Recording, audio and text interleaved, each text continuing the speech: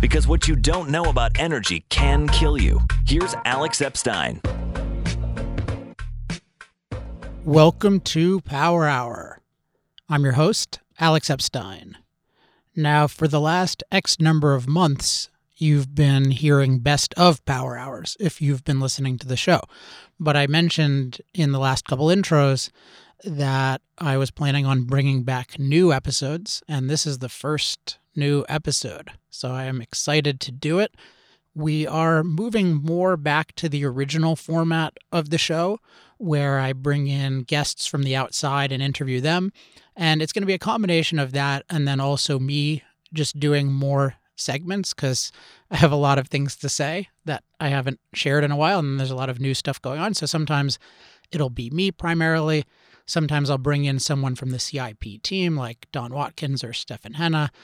And often I will bring in an external guest. We already have, for the end of this month, lined up Robert Bryce, who has a new book, A Question of Power. So he is actually the first ever Power Hour guest. So it'll be exciting to have him on again. And feel free to request any new guests. So you can always email me, as I'll mention at the end, at alex@alexepstein.com.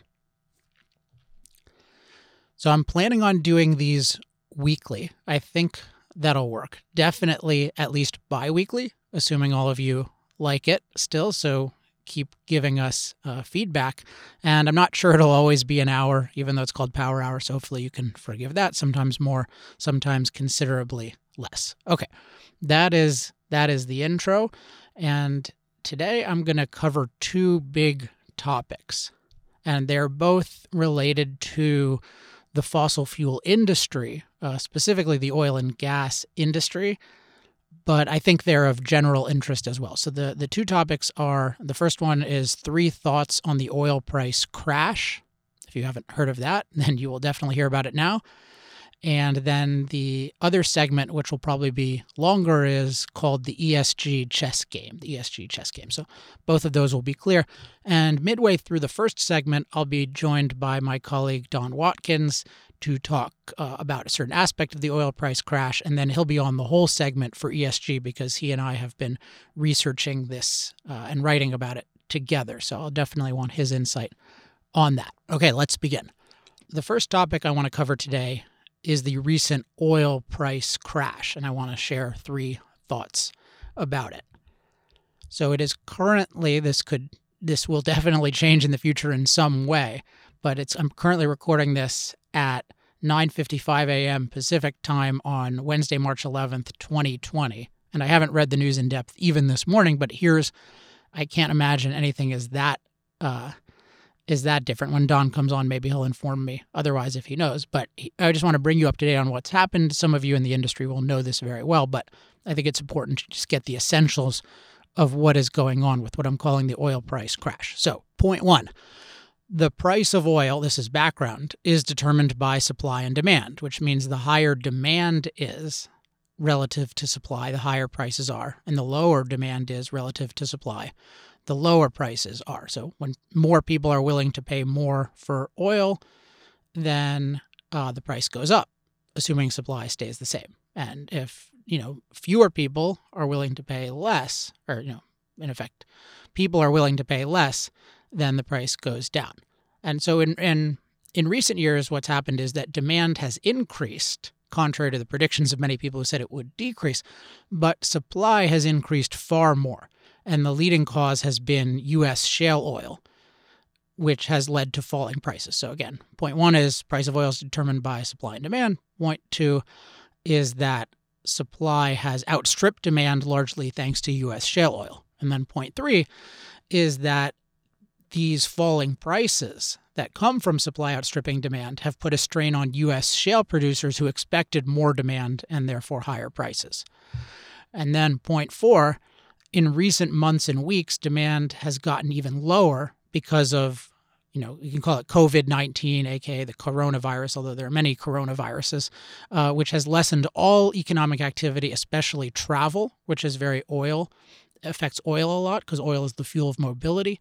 And then especially in China, which is the world's leading user of energy. So we can think of point 4 as there's a coronavirus-related demand shock. And then The point five is in the last several days, government oil companies in Russia and Saudi Arabia, so these are called national oil companies or government oil companies, they control the flow of oil. So it's not at all free property owners under freedom, which exists in the U.S. and to some extent in other parts of the world. So in the last several days, government oil companies in Russia and Saudi Arabia, which many had expected them to keep their supply the same or even cut it, they decided to dramatically increase supply. And there's a whole bunch of interesting things there, but the bottom line for our purposes is that they decided to dramatically increase supply. So that's a supply shock. So you can think of it as we've got a demand shock, demand going down, supply shock, supply going up. And so this is point 6, a low demand shock plus a high supply shock equals plummeting prices as well as expected prices. And then point 7 is plummeting prices and expected prices means far greater strain on already strained U.S. shale oil producers. And then point 8 is we're now hearing predictions of widespread bankruptcy and layoffs. So I have 3 thoughts I want to share about this, and they're mostly for industry. Because although I think they're of broader interest and we have a lot of, I've interacted a lot with people in the oil and gas industry and I have a lot of positive feelings toward that industry. So I have 3 thoughts that I hope will be helpful. But first I wanted to bring on Don, and he raised a good question about how should we think of this as consumers. So first of all, hey, Don, welcome to Power Hour. Good to be back. Good. Yeah, it's good to be recording again. So tell us about the question you raised and then your thoughts in terms of how this affects consumers and how we should think about it as consumers. Yeah, I think that often as consumers, you just kind of hear the bottom line of, all right, prices are down. That's good news. But I mean, if you think from a long range perspective, what you want are enduring low prices that still allow you to get good and ever better products or services. And the way that actually happens, whether it's been from things like computers or cell phones or food, has always been through industry innovation, where they come up with better processes to create all the values that we consume and are able to do it at lower costs. So they can charge us less and yet still make the profits they need to continue and to expand productive activities. But as you pointed out, that's not at all what's happening here. What's happening here is 2 pieces of bad news, right? So there's one element of it is economic stagnation. And there you could at least say, well, at least we're not paying more for energy at the same time that people are going to be struggling. Some of them are losing jobs. Some businesses are going to see their revenue go down. But then you get to the economic manipulation that is involved from Russia and Saudi Arabia. And there you have to look at like the long-term effects is going to be very destructive on American energy producers. And so the fact that it's temporary and yet is going to cause long-term damage should be something that is really troubling to us, because, we're kind of taught to resent whenever we hear about the energy industry's profits. And what you actually want as a consumer so that you can flourish is you want the energy industry and you want every industry that's valuable to be enormously profitable because they're creating something of so much value. And the way that you get that in a way that's not just extracting money from you, but is actually representing the value conveyed to you is through freedom. That is through free companies, privately owned, making economic decisions in the marketplace versus having what we're really seeing right now is foreign policy conducted through energy by these government-owned energy, if you want to call them companies. But and that, I think, like, there's no upside to that for us at all. I think there's a very big downside. Yeah, thanks. Thanks for sharing that. And maybe in a future episode, I'll invite on a guest to give more insight into the international cartels, which are currently called OPEC Plus. So it involves OPEC, which often involves not only, but many of the Middle Eastern countries, particularly Saudi Arabia, the leading one, and then OPEC Plus. It also includes Russia. So that situation has a lot of complexity to it and is probably worth breaking down.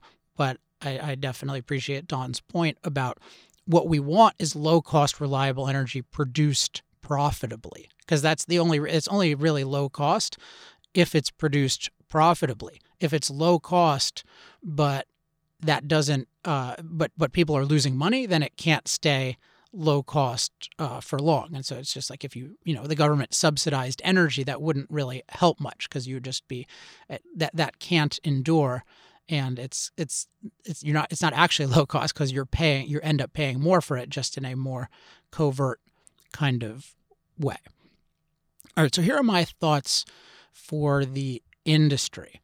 And so the first thought, and I hope this doesn't come across as sappy, but I am really thinking about the really tens of thousands of you that I've met over the years, and it's such a rough situation because the coronavirus discussion is very scary. It'll be really interesting to see how it actually evolves. I'm pretty confident that there is way too much panic, but it doesn't mean people shouldn't take precautions. But I mean, that itself is an issue. And then beyond that, the economy in general, you're seeing decline in economic activity when people are not gathering together when they're not traveling, and when goods often aren't traveling. That's just slowing down everything. And so that jeopardizes everyone's future to some degree. And then for your industry to be so challenged, it's particularly scary. So it's just I'm thinking of the many of you that I've met, and then the two other thoughts may be more practically useful. And these I'm not hearing. I mean, I'm not hearing much sympathy in general for people in the oil and gas industry, but certainly not the following. So the second thought is that it's still true that oil use is essential to human flourishing in the coming decades, and therefore it'll likely expand. So it's still true that oil use, and I would say expanded oil use, is essential to human flourishing. And this is important because part of what's contributing to the low prices, particularly the expectation of low future prices and therefore the crash of the stocks, is the idea that oil use will not be essential for very long. And this I often characterize this as the transition narrative or the extinction narrative. And the basic idea is that humanity should and likely will rapidly reduce fossil fuel use, really rapidly eliminate fossil fuel use, and replace it with renewable energy, above all solar and wind. And so this is the transition narrative or the extinction narrative. And this narrative I talk about in the moral case for fossil fuels, and I've talked about other places. This narrative, I believe, is deeply false. I believe that the true narrative is what we can call the expansion narrative, which is, at least globally, oil and gas use and fossil fuel use more broadly. It should expand, and it likely will expand. And the fundamental reasons reason one is that low-cost, reliable energy is essential to human flourishing because it gives us the ability to use machines to improve our lives. So that's kind of point one. And point two is that the world is still woefully under-energized or underpowered. You have 3 billion people, for example, as Robert Bryce points out, that use less electricity than an American refrigerator. You have billions of people who are still cooking their food and heating their homes with wood and animal dung. And it's something like, for the average person to consume as much energy as the average American, you need 4 times more energy production. So there's energy is essential to human flourishing is point one. Point two is far more of it is needed. And then point three is that fossil fuels, and here I'll focus on oil and gas in particular, just because I'm focusing on that industry right now, but they will be by far the lowest cost source of energy for billions of people in the coming decades. There's nothing close to being able to produce low-cost, reliable energy for all the different uses of energy, including mobility, where oil is king.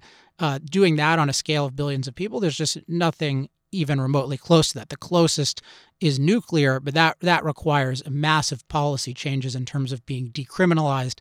And you're talking about decades even to build it out cost effectively for electricity, let alone mobility. So there's just the fact, and there's a lot of details here, and we'll talk about the details, and we've talked about them before, but just in terms of the high level fact that fossil fuels will be by far the lowest cost source of energy for billions of people in the decades to come. And then point 4 is that there are no side effects of fossil fuels that remotely justify eliminating them, that are radically restricting them. And the main one people talk about is CO2 and causing a climate catastrophe. And the point there is there's no climate catastrophe. You can say there's climate change and human beings are contributing to climate change, though you have to be precise about what you mean. But in terms of climate catastrophe, which means the threat of mass suffering and death due to changes in climate, there's nothing resembling that. That's a key distinction, I think, for everyone to realize that having an impact on climate or climate change, if you want to call it that, is not the same as climate catastrophe.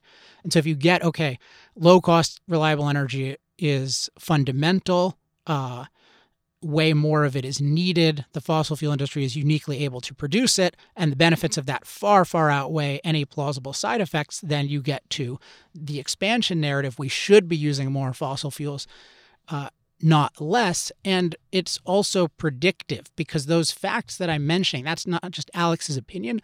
These are the facts that people around the world are acting on. Billions of people, despite huge cultural hostility and political opposition to fossil fuels, people are using more fossil fuels than ever. And if they were far freer, they would use far more. China's a really good example. They're building lots and lots of new coal plants while people think, and they're in part using those coal plants to build solar panels or to manufacture solar panels, which are often uneconomic and certainly uneconomic without coal to produce them. But people have the idea, they're transitioning off. So the higher level point here was that oil use is essential to human flourishing and will likely expand. And I gave you the 4 basic reasons why. This expansion narrative is, I think it's important for everyone to know this, but particularly for those of you in the industry, because it's a positive fact that you are not always being told. And I find that even at companies, people aren't familiar with all the relevant facts in terms of what's wrong with the transition narrative and what's true about the expansion narrative. And so people have an overly pessimistic view of future demand for oil. So and I would just add that those of you who are in the leadership positions, it's very important to tell the true narrative to your employees. And then it's also very important to tell that narrative to investors. And we'll talk more about investors under the ESG subject we'll talk about soon in the next segment. But there's this general phenomenon of investors souring on oil and gas. And part of it is there have been big performance issues, which I'll talk more about that in a minute as well. But I've had even people from very well-performing companies that are very profitable saying, hey, investors have fallen out of love with us. Now, why have they fallen out of love? Well, if they believe the extinction narrative, then even your present success is really illusory. Because if your ultimate success, whether you're a good investment, depends on 2 things: how big your market is, and then how good you are relative to the competition. And if your market is a fast shrinking market that's going to go extinct, it's hard to be a successful. It's hard to be a long-term successful company in a really shrinking market. So this point about the expansion narrative about oil and gas. This is crucial to tell to employees, and it's crucial to tell to investors and to really have all the facts just locked in, because investors often don't have these facts. And this is really the failure to really change or control the narrative in terms of expansion versus extinction. I mean, this is materially connected to stock prices. So this is really something to think about. Even people can say, it's an emergency now, but part of how to deal with the emergency is to give investors the truth about the future of the oil market and not allow this false transition or extinction narrative. So my third thought, and this relates to the expansion narrative that expanded oil use is essential to human flourishing in the coming decades and likely will expand, is that the work you're doing, that you have been doing, is incredibly good. I think this is really important to emphasize for a couple of reasons. One is that there's going to be a lot of criticism of the industry, and not just in the usual ways of destroying the planet, versus I think the reality is actually, no, you're improving the planet. The planet's never been a better place to live, thanks largely to low-cost, reliable energy. But people are going to be saying, of course, you're destroying the planet. But there's also the criticism of the industry in terms of saying, well, the industry has been wasteful. CEO have made mistakes. They've overproduced oil and gas.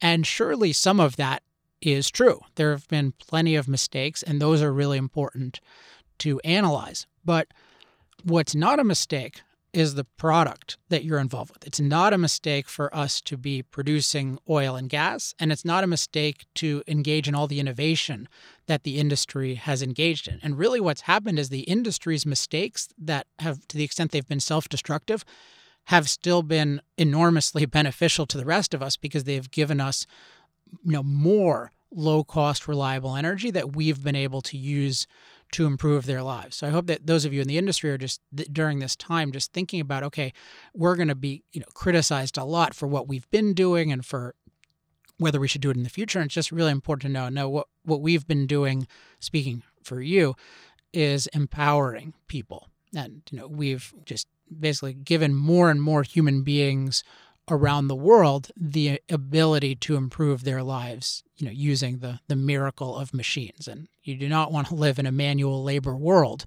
which 3 billion people still live in. You want to live in a machine labor world where most of your work can be thinking, and you can be far more productive because you can get machines to do most of your work for you. And that's really the empowered world that the industry has created. So those are my 3 thoughts. I hope they are helpful.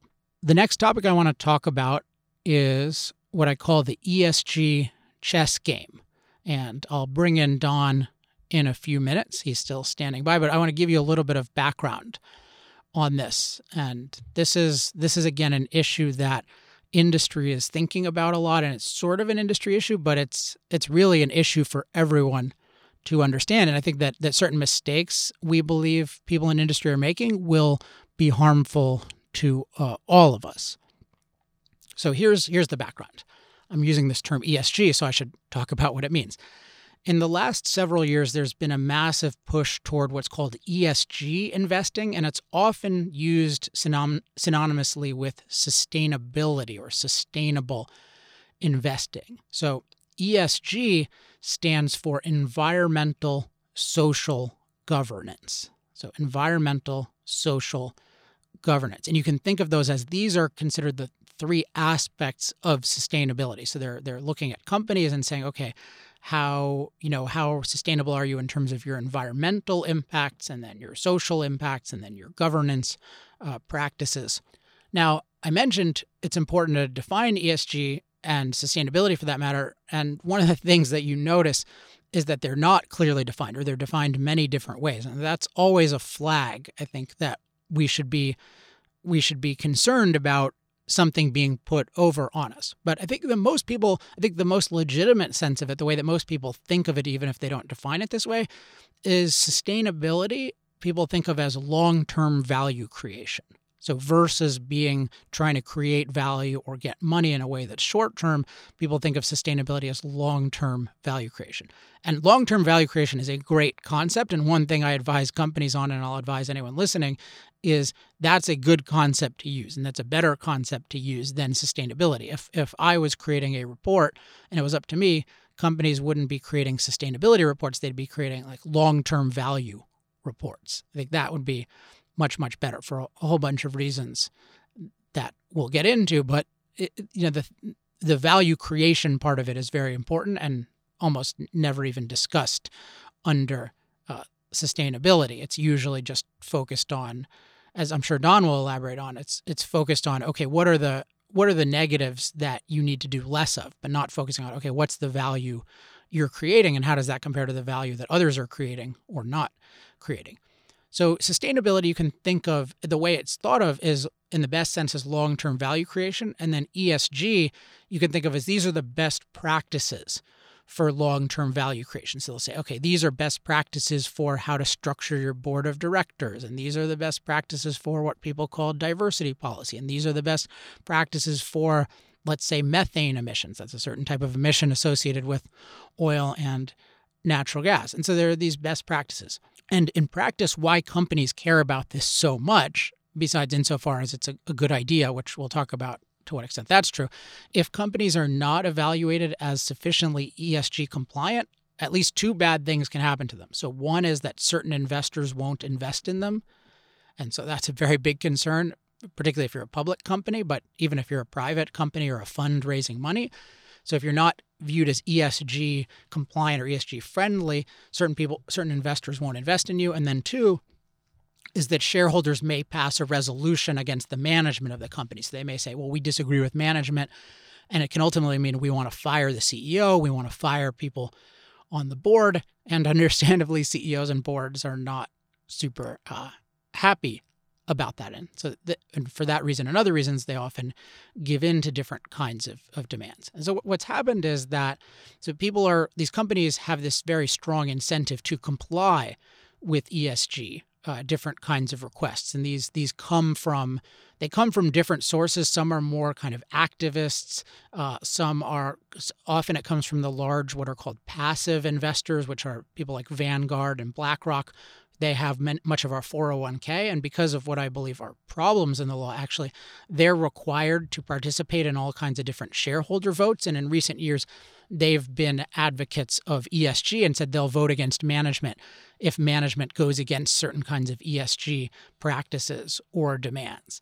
And so, as you might expect, when there's all this ESG pressure, there's this huge industry that has sprung up to help fossil fuel companies become more ESG compliant. And in the last several years, it's been really astounding, I think, to people everywhere, just that ESG 3-4 years ago, you barely heard of it at all. Now you're hearing about it at the CEO level, at the board level, and it's just the thing to do is to be more ESG compliant, to improve your ESG. It's just become this cause. And one interesting thing is that many executives have thought of it as a good thing, despite the sense that I'll talk about where much of the ESG movement is obviously hostile to the fossil fuel industry. But many executives have thought of it as good. And I think the reason is because some of the ESG, but I emphasize some of the best practices are reasonable. And so they think that's like, okay, well, I can do this thing that's reasonable and then I can get points for it. I can get a good letter grade. They'll often say, I can check the box.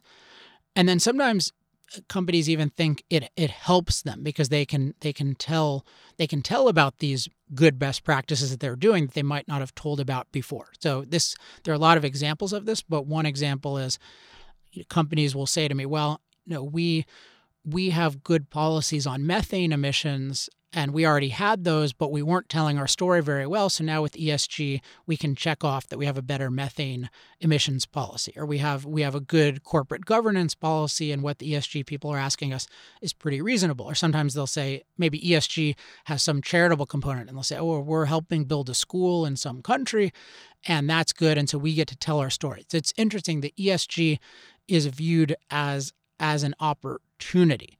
And then even with things that you might think a fossil fuel company should be concerned about, such as ESG demands that they lower their greenhouse gas emissions because greenhouse gas emissions are inherent in fossil fuel production and use, I still hear from many people, oh no, this is okay. Like it's good for us to commit to this. And one argument, I hear this happens with refiners certainly, is they'll say, well, we've agreed to reduce our greenhouse gases, but that's okay. That just means we'll use less energy to produce the same amount of refined fuel. And that's, that'll make us more efficient. And so that's good. So there's this just general view that, it's good. We want to follow the ESG guidelines. We want to agree to the ESG demands. And it might even help us, and it might even lead us toward better practices. And it's reasonable.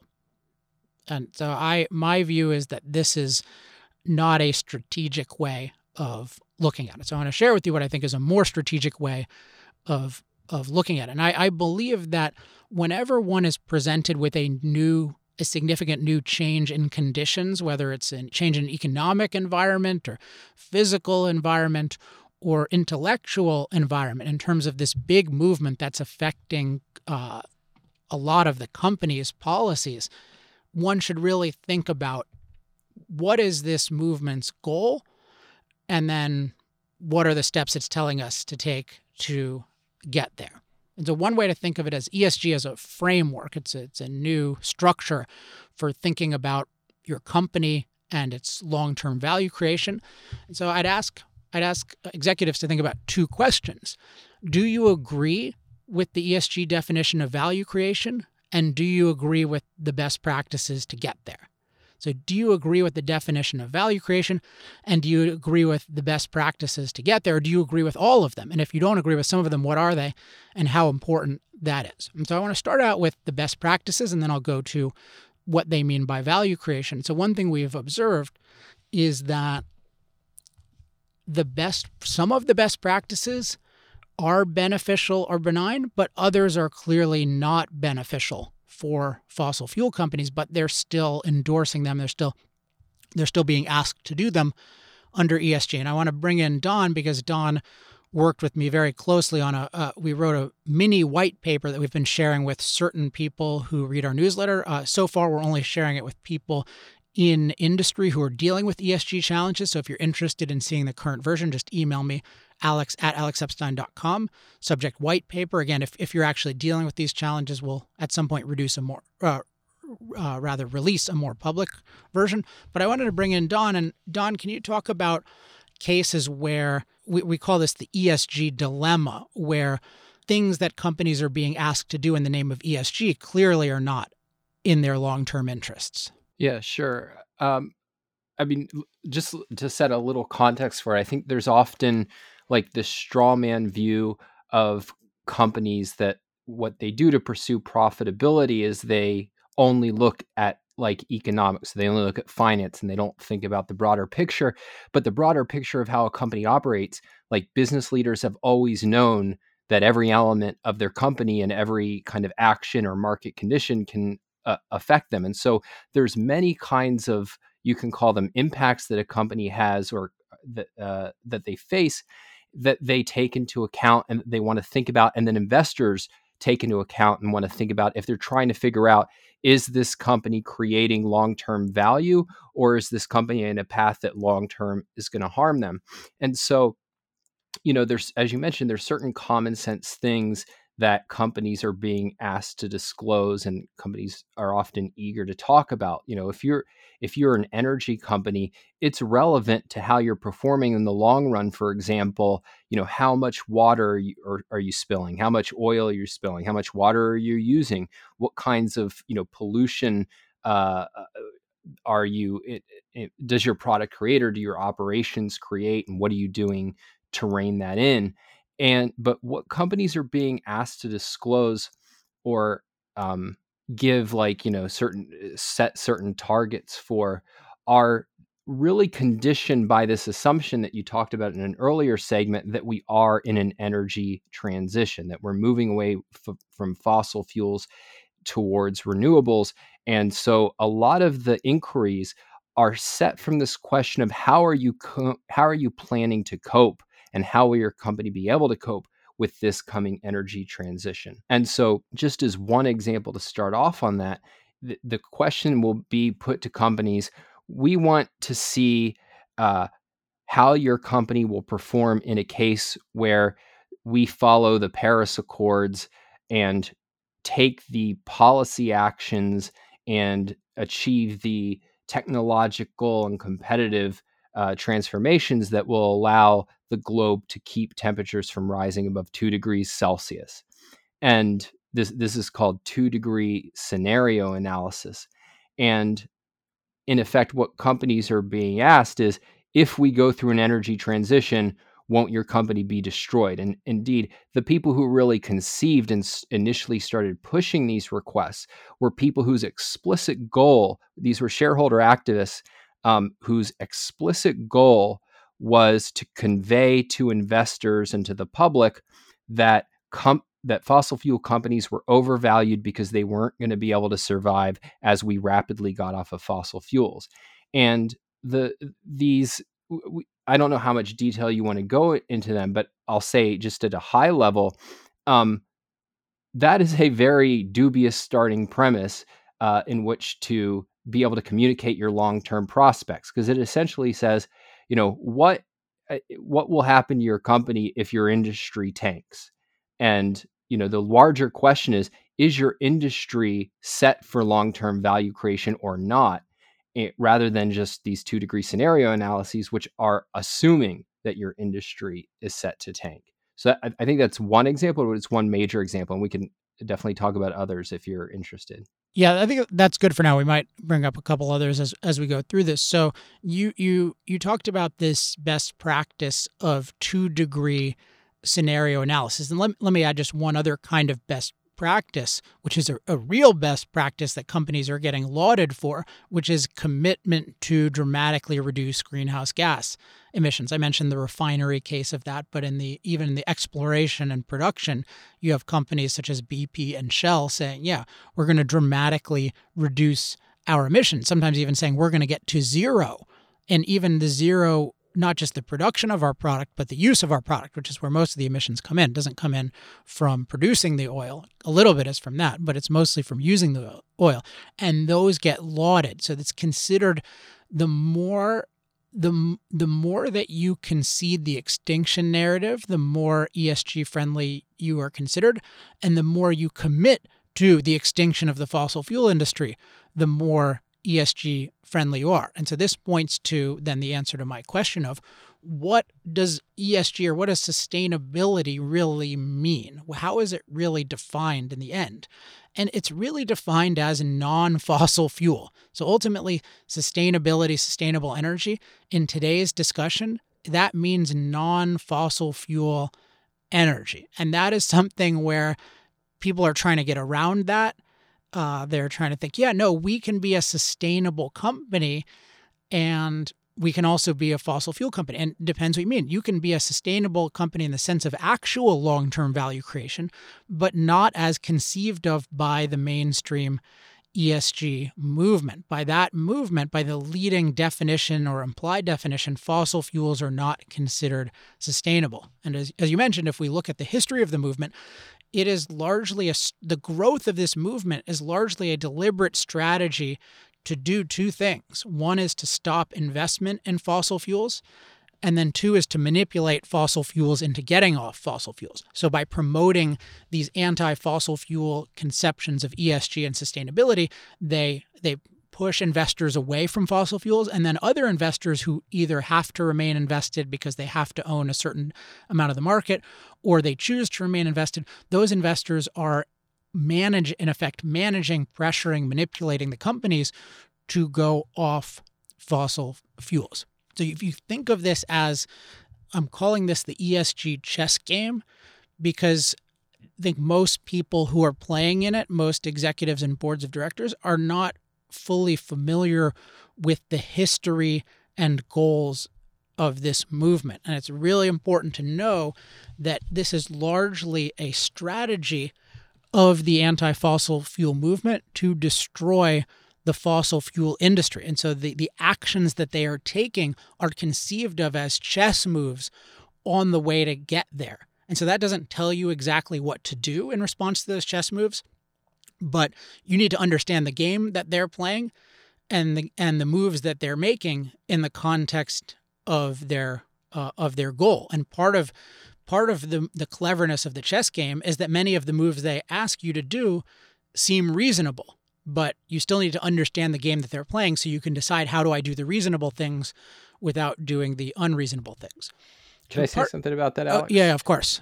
Yeah, just to lay out that, because it connects to what I was laying out about the 2-degree scenario analysis. So the way that it typically works, right, is okay, we'll share with the public how our company is going to operate on this in this sort of scenario. But that becomes a foundation then to start saying, well, are you really doing enough to plan for this transition? And so what happens is the next shareholder resolution or the next pressure from shareholders will come and say, well, now we want you to set greenhouse gas targets. And so the company, as you pointed out, might say, you know what, there's actually some economic things we can do to lower our greenhouse gas emissions. And so they'll do that. And they'll say, look, our goal is to lower greenhouse gases, and we've successfully done it. And they'll say, look, but this is not enough to reach the Paris targets, which you guys have already at least implicitly conceded we should be pursuing.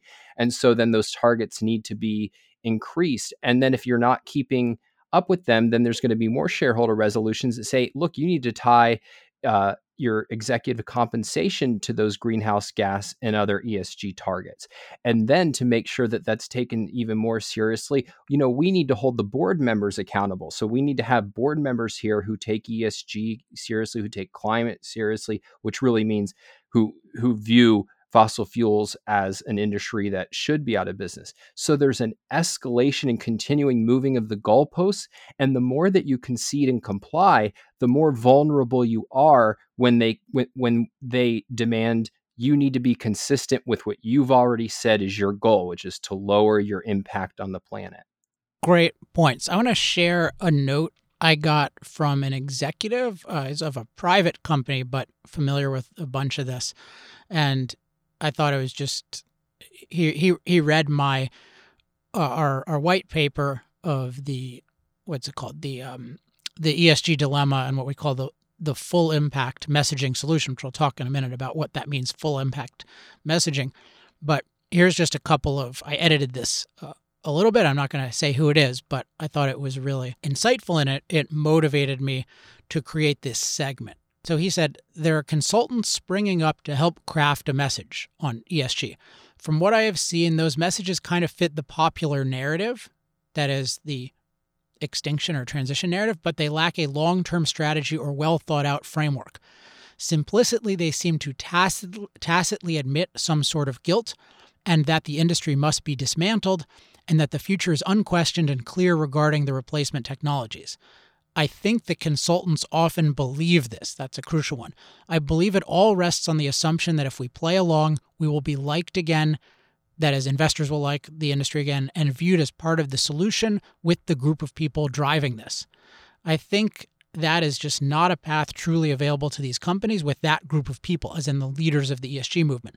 And then he says later on regarding public boards of directors, this is a chess game that they need to think through many moves ahead. And that's really the biggest theme of this segment. This is a chess game that you need to think through many moves ahead. And I just enjoyed this email where it just made a lot of good points, including that there's just the assumption that the industry must be dismantled, that the technologies to replace it exist, that the consultants involved saying to companies, oh, I'll help you with ESG, they believe this. Now, I should say full disclosure, we do consulting on ESG as well, although a very different approach. So you can call us biased if we disagree with, in a sense, our competition, but we're not at all we do very kind of I think important, but narrow in terms of helping with certain kinds of messaging and in particular, helping with the strategy of it and understanding the chess game. So it's not like our goal is to become, the dominant ESG firm. But nevertheless, we do have some, I just wanted to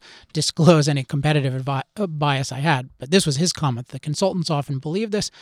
I believe it all rests on the assumption that if we play along, we will be liked again and viewed as part of the solution with the group of people driving this. Yeah, I think it's that viewed as part of the solution. People think, yeah, we can be part of ESG. We can be responsible. And it depends.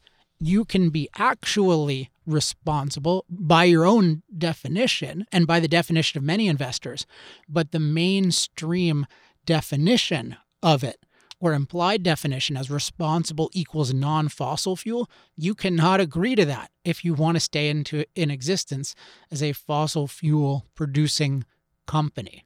So Don talked about one of the big moves that the ESG movement wants the companies to make is to endorse this transition or extinction narrative.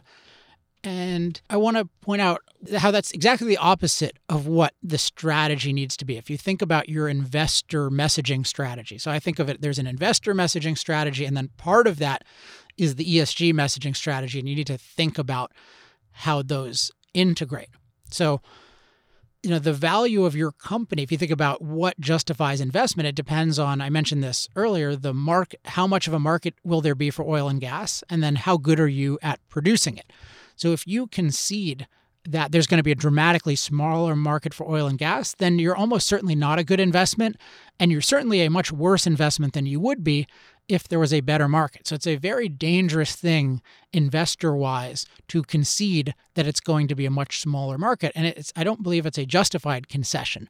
So when now companies are trying to agree with the ESG terms and say, oh yeah, we agree with the 2-degree scenario, or this is a likely possibility, but we'll be fine. So it's almost humorous where you see all these companies have these sustainability reports and they all say, yeah, even under a 2-degree scenario, we'd be totally fine. But 2-degree scenario means like really near elimination of fossil fuels. And so just the idea that all these companies are going to be totally fine, we're even seeing with contraction of demand, even on today's scale, but not from economics directly, but with coronavirus, you're even seeing these companies be in jeopardy. So imagine what it would mean for most companies if we weren't allowed to use fossil fuels for the vast majority of instances in which we use them today. So the narrative about the future of your industry, that is a key thing that the investor messaging strategy must control.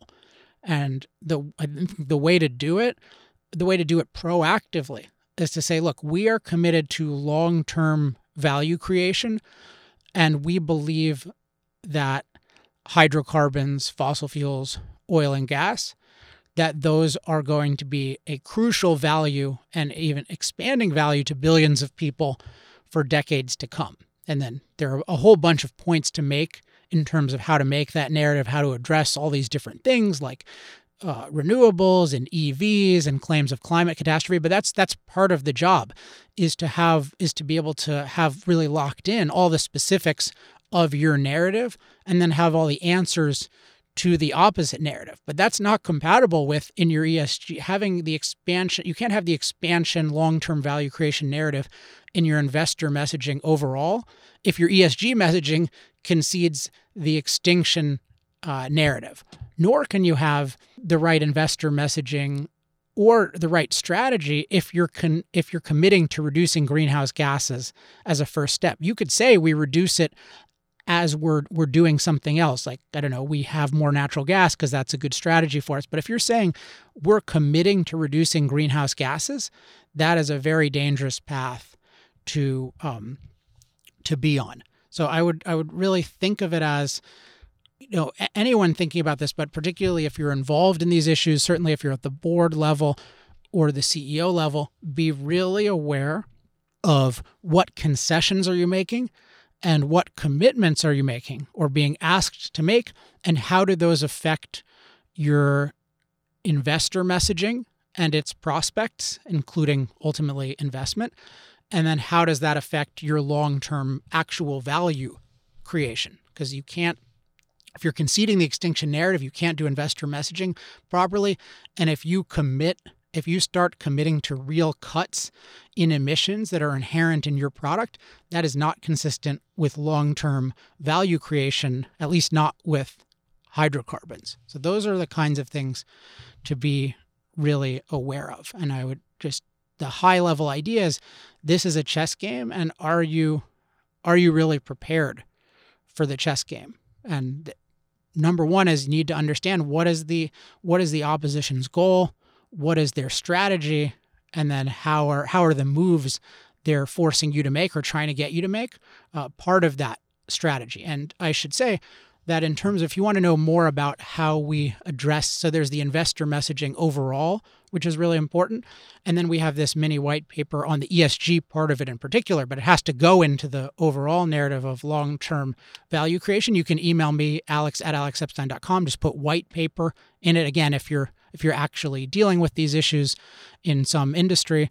And then I'll be happy to send that to you. And you'll see that one of the things we talk about in the white paper with regard to ESG and doing that making that a more legitimate thing is we do what's called full impact messaging. So traditional ESG is tending to ask for just negative impacts of what you do and have you say, oh, we're doing less of them than we used to. And we're saying, no, if you're really talking about your impacts in these areas, you need to talk about positive impacts as well, including the value you're creating for the world. And in a recent example I saw of a way that I disagree doing it, what I call negative impact messaging, where all you're doing is looking at negative impacts, and you're basically saying we're less bad than we used to be, or we'll do better in the future, but not anything really positive, is one of the best and most innovative and most admirable, in my understanding, companies in the world, or oil companies in the world, but even companies overall, called EOG Resources, where I've met different generations of the leadership there and have tremendous admiration for all of them, including the current ones. But if you look at their sustainability report, it's pure what we call negative impact messaging. It is there's not one sentence in that about the value that they create in the world. It's all about, there's some stuff about charitable stuff that has nothing specific to do with oil or gas, but it's all about, hey, we are going to use less water and we're going to have less emissions, but it's all basically it implies, hey, our basic business is unsustainable. Like, we agree with that and we're going to jump through all these hoops, but we're being less unsustainable as we used to. And then you can imagine, well, investors or the activists will just say, well, it's not enough to be less unsustainable. You need to actually move into sustainability. So what are you doing to get involved with solar, and what are you doing to actually get off this stuff? And so that's just an example of, that's a really smart, admirable company.